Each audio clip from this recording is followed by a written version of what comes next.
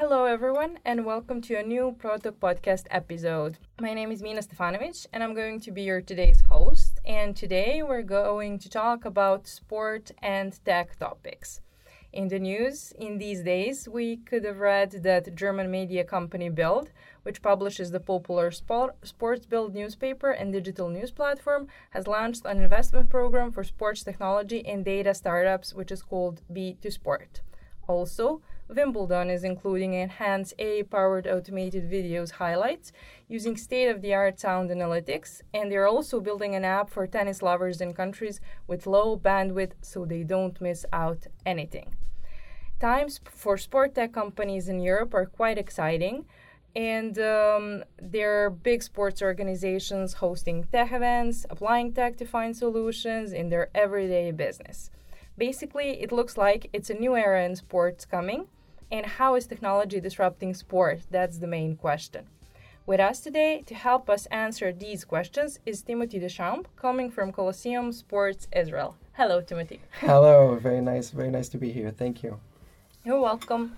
The opportunity for this conversation is actually the collaboration between the Colosseum Sports Tech program and the Science Technology Park in Belgrade. In May, you hosted a conference, and also now there's a program for startups, like mentoring and acceleration of startups, which are dealing with topics in sports and solving those issues with technology. So what can you tell us about Colosseum Sports Tech program? Okay, so first off, it's very nice to be back in Belgrade again, and welcome back. And I love Serbia. So Colosseum Sports Tech Serbia is a 5-month program that aims to accelerate sports tech startups in Serbia and scale the entire ecosystem. So we started with a big event to gather the sports business community, the tech community as well. Took place in the Science Technology Park of Belgrade, and it was very nice. And so that marked the launch of the program. Now we're running the Colosseum Bootcamp, which is a 5-month acceleration program based on mentoring, as you said, workshops to kind of guide these startups, early stage startups in the sports tech world. And then it's going to end in October with a demo day event so that these startups can present the solutions to an audience of investors and angel investors. Oh, that's a great thing, actually. And how did you choose to collaborate with the Science Technology Park Belgrade, and how did you choose Serbia as a place where you find startups which are working in the area of sports?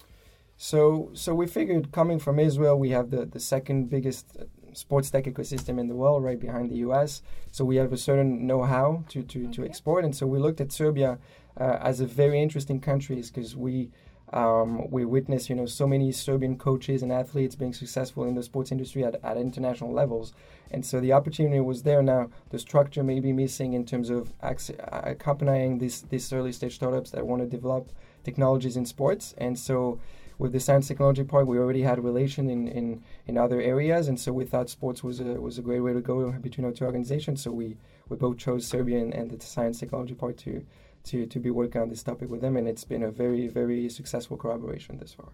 I think it's interesting also to mention that on the conference, which was in May in the Science Technology Park, there were not just tech enthusiasts, but there were also people from sports, trainers, coaches, Serbian athletes, right? So a lot of them showed up, and it was very interesting in the sense that you had insights from, as you said, trainers, coaches, former athletes as well that shared their insights of the athlete's journey and the role technology can play in that journey. So I think they're all very interested in what we're doing and what the program is about and what these startups are actually working on. And the point is to find solutions that can actually solve problems. So having the athletes and the coaches and the people concerned about this and the industry stakeholders was very insightful and very important as well, because we aim to gather the whole community. Are the athletes and coaches also going to work in a way like mentors, advisors to startups in these couple of months while they're developing their products? For sure, yeah, for sure. That's the goal, and that's why we did this big event to gather everyone so that they were aware of what's happening. And not only you have former athletes starting companies themselves in the sports tech industry, but also acting as mentors, especially if you're talking about companies that develop a certain technology for a specific topic like fitness. It's very important to touch the market, to talk to the fitness guys, because that's their industry, that's their market. So they will definitely be involved as mentors or guidance. That's great. Let's dig a bit deeper in the topic. What are actually the challenges faced by sports today, which can be solved with technology? Some of the topics mentioned on the conference are also wearables. We can see lots of people which are not even in the sports, but wearing wearables and just monitoring their number of kilometers or calories. But there are also smart facilities, how people eat and how that influence their metabolism, data analytics in sports. Which are the challenges maybe those startups are solving now, if you can share with us, or which are the challenges in sports which you observed and know that they need a solution and that solution can be provided by technology? Yeah, definitely. So you mentioned data. Data is definitely a key topic. Collecting data, analyzing data, monetizing data is always a challenge, and in sports, it's not an exception. And so that covers wide areas. You were talking about wearables. So athlete performance is one of the key verticals of sports tech, and we have this concept of the augmented athlete. So collecting data, monitoring everything so that you can boost performance. Smart facilities is also a big area. The idea with smart facilities is really to provide a connected experience, an immersive experience, seamless experience in terms of user experience when you get to the facility, what kind of experience you have when you enjoy sports on live and in the stadium. What can be a smart facility? Can you just explain to us bluntly? So a smart facility is somewhere that you can walk in with your phone, scan a QR code, order food from your seat. Even energy-wise, also a smart facility is something that's not too consuming in terms of energy. So you have smart grids, solar panels, and so on. So basically that's a stadium where you watch like an ordinary game, but it's completely connected with digital devices. Exactly. And you don't have anymore the guy who's going around and screaming, "Do you want sausages?" But you order it through your phone and mobile app. That's one of the applications, and you have many startups doing this, but it's also live experience, so engaging with the game in live, so instead of watching it in a static mode, you can bet on who is going to score the next goal. You can enjoy and engage on Messenger, on WhatsApp, on any channel in live. We have a company in Israel that does in live interactions like this in the NHL, for example, in the US. And so on the big screens in the stadiums, they engage with the fans, like, okay, bet on who is going to score tonight. Okay, on Messenger and live in New Jersey. So these kind of interactions are important because they participate in the engagement of the fan, and that's one of the key challenge: engagement and retention of the fan. We live in a world where you all asked you to be on every channel and on every social media, and the competition of attention is there. So the idea is really to provide an experience that engages the fan. Great. So we covered the data analytics and data. We covered smart facilities. I'm thinking about athletes. Yeah. Can you share with us some of the challenges and some of the technologies and possible solutions to make athletes exercise better and their final scores better? Yeah, so you mentioned wearable technologies. Yeah. That was the most obvious example, of course, and it started pretty early back in the beginning of the years 2000s. Now, the thing is, what we're seeing, we're more and more going for non-invasive technologies, which means through artificial intelligence softwares and computer vision technology, you can easily track what's happening on the field, but also monitor the health parameters of the athlete. So that gives analytics not only to the athlete itself to see where it stands in terms of performance and health monitoring, but also to the coaches. And so you have softwares that analyze everything, that can help the coaches plan his training sessions. So that is very important because it saves time, it saves energy in collecting this data, and it's very important to boost performance. Great. So basically, you can very easily, maybe not easily, but you have like overview of your performance and know which are the weak spots, and trainer can identify those weak spots, and you train on those spots better. Yeah, okay. Exactly. So if everyone uses the technology, all the athletes, probably the results are going to go up and high, and we're gonna have some superhumans then with technology. Maybe. Well, so that's not the idea. The idea is to boost the human capabilities, to not replace them, of course. But it's true that at the competition levels, in the international competitions, you see so many good athletes, and now the margins are very thin. Who is going to win? You're talking about a fraction of second, a fraction of. So everything matters. The position of the elbow, the position of the fact that your heart is beating faster than the other. So this has to be tracked and seen also. And we have many solutions that now brings also cameras to the training facilities to analyze this and actually see it, because it's one thing to say you have to work on this, you have to work on your arm position to smash on a tennis court. It's another thing to see it and see exactly where you have to improve on. Okay. So the goal is to augment, the athlete experience, but not replace, of course, the athlete's capabilities and really to just improve it and empower it. I have a question now. Yeah. This is like a completely improvised question, but I'm thinking about the technology and the rich countries and the poor countries. How do you feel that's going to develop? Because if is that technology going to be accessible to everyone? Because if we have only countries which can buy that technology, they can have amazing athletes, but you have also lots of potential in the countries which maybe don't have enough money to buy that technology or maybe to develop it. Yeah, you're right. That's a challenge. And so what we're hoping, is that a lot of these technologies are reaching, of course, countries where they can afford it, when it's being developed. So the U.S., for Israel, but we're trying. The thing is, we're trying to hope for a spillover effect. So if you reach the top levels in terms of technology, then of course it's going to go down. Within time, it's going to go down to the grassroots levels and within every environment. So our Colosseum Sport, this is really what we're about. We want to scale sports tech not only in Israel, not only in Europe, but also in other parts of the world. So. And I think it's going to happen. And what you see is that it also empowers grassroots sports to bring technologies to them.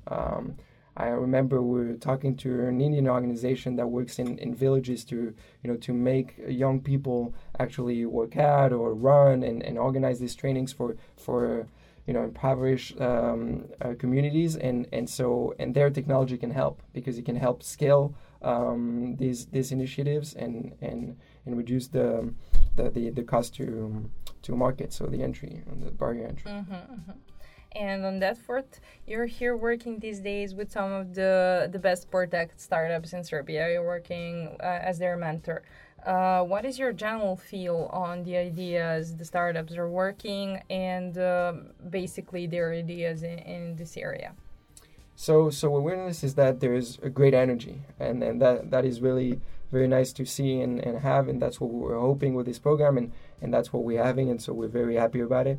There's energy in different verticals of sports tech. The betting industry is a big one because it's big here in Serbia, so people can develop solutions to engage more with betting and provide customized experience also, because what we're saying is betting, it's a kind of a static thing and you're always relying on the house to win. So we have startups coming in with solutions for peer-to-peer betting and so on. And with fitness is also growing because it's growing in Serbia in general.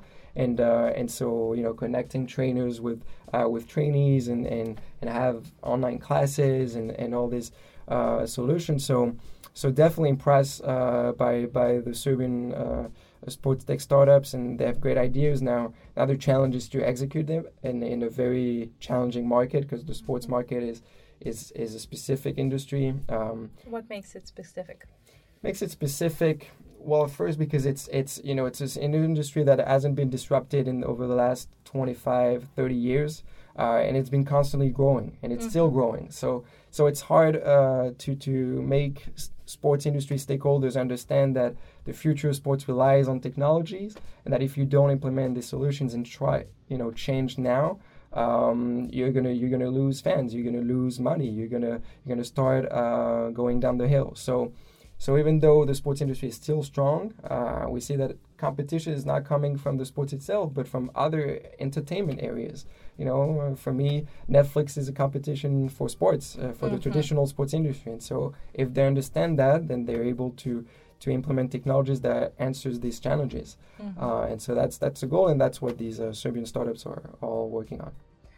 I'm not basically a sports fan, so this is like a far topic for me, but it was really interesting exploring these couple of days what are the disruptions, and one of the disruption is also broadcasting. For me, and the first, like, reading just the broadcasting, it was really like, what broadcasting has to do anything with sports, but through this story and the story about Netflix as well, and engaging the audience, broadcasting in sports has a very, very, very, very, very much logic behind it. Basically, providing sports to customers, consumers, maybe at home, maybe through Netflix channels, right? Yeah. So broadcasting is a very big area for sports. And so there's two things. Once you have a lot of sports and a lot of competitions that are not yet broadcasted, because it's a lot of money to broadcast with traditional satellite TV. Okay. And so startups are, and big companies in Israel, we have very strong companies in that field, produce automatically with artificial intelligence. So no need for people on the field to hold the cameras, but the cameras are fixed and they produce automatically and they move and track what's happening on the field automatically. So that saves tons of time and money to the sports industry and enables to broadcast things that weren't available, like second-tier leagues, sports, minor sports that only 5,000 people watch on Sundays, but it's still relevant for them to watch it. So you got to create channels where they can enjoy it. And so you were talking about Netflix, OTT, what we call over-the-top streaming services are a big thing. And in the sports, you had many recent developments, like platforms like DAZN by the Perform Group, in a London-based organization that has been buying rights all over Europe, is going into that, and a lot of traditional sports organizations are also launching their own OTT service to provide their fans with the best customized experience. Okay, so there's a lot of new things to look for in the future. And what about you? How did you end up in sports technology world? So sports tech, came to me kind of as an obvious, logical step because I was working in the sports industry in France, both in football and in tennis, as part of the organization of the French Open and the Professional Football League. So, and then I was also active in the innovation scene in France, and I had my own startup for 6 months as well, and so it kind of was obvious to me to merge the both of my passion for sports and tech innovation and being in Israel, moving to Israel, and it was the place to be because when you look at the global map, it's the second biggest ecosystem in the world, as I said. So there's so much potential to not only export that know-how, but also export the sports tech know-how in general. And so that's why we're very excited to be here in Serbia, to be working with the Serbian startups, and it's great developments to follow. So stay tuned. We are. And so we are staying tuned, but what are the next steps for Colosseum Sport in Israel? So Colosseum Sport, we are launching an incubation program in November where we're going to work with early stage startups in Israel, mentoring them then for a couple of months. We're also launching soon a product for the sports industry to get into the sports tech world very easy through an online platform. Very excited. Other projects, we are working also on other continents and leading initiatives in Argentina, Brazil, and so on. So a good time to be working on sports tech, and we'll see that everyone is interested in what the startups are doing in sports. Working globally, then definitely. Yes. Okay. Since we're on a note of working globally, and how do you see the future of sports globally? So, this is a very tough question because it's always kind of down to predict the future. But I think the future of sports definitely relies on technology to provide, immersive experiences, augmented experiences, connected experiences, because that's the must. That's the must you have in a lot of industries. And so sports have to move into that direction, but without losing what's at the core of sports. So the emotions, the engagement, the fact that it's one of the last meaningful life product. You know, it's unpredictable, and that's what's the magic of sports. And so you got to keep that, and technology has to be there to help just augment that experience and provide fans with the best, you know, experience for them, because sports is sure. What we love about sports is that everyone loves sports. You know, it's universal, and so technology definitely doesn't have to replace sports, but to augment it. And to actually provide that it comes to as much as people it can reach. Definitely, and I think we very much into this idea that technology can empower a lot of people to, you know, take over sports and do sports and actually work hard, practice, train, and this is the aim that we're targeting to also export these technology solutions to everyone, so that you know, professional from amateur, and there's solution for everyone really. In Israel, you have a lot of startups for the amateurs. You have a lot of startups for the professional sports, and same here in Serbia. Okay. All segments of the population is targeted. In all segments of the sport. And all segments of sports, cross Great. sports. Thank you very much, Tim, for this conversation. Thank you so much. It was really nice to be here. We were talking about technology in sports and how technology is going to disrupt the sports industry and actually make it accessible to all segments of people and all segments of sports. My name is Mina Stefanovic, and you were listening another episode of Broad Talk Podcast. Stay tuned.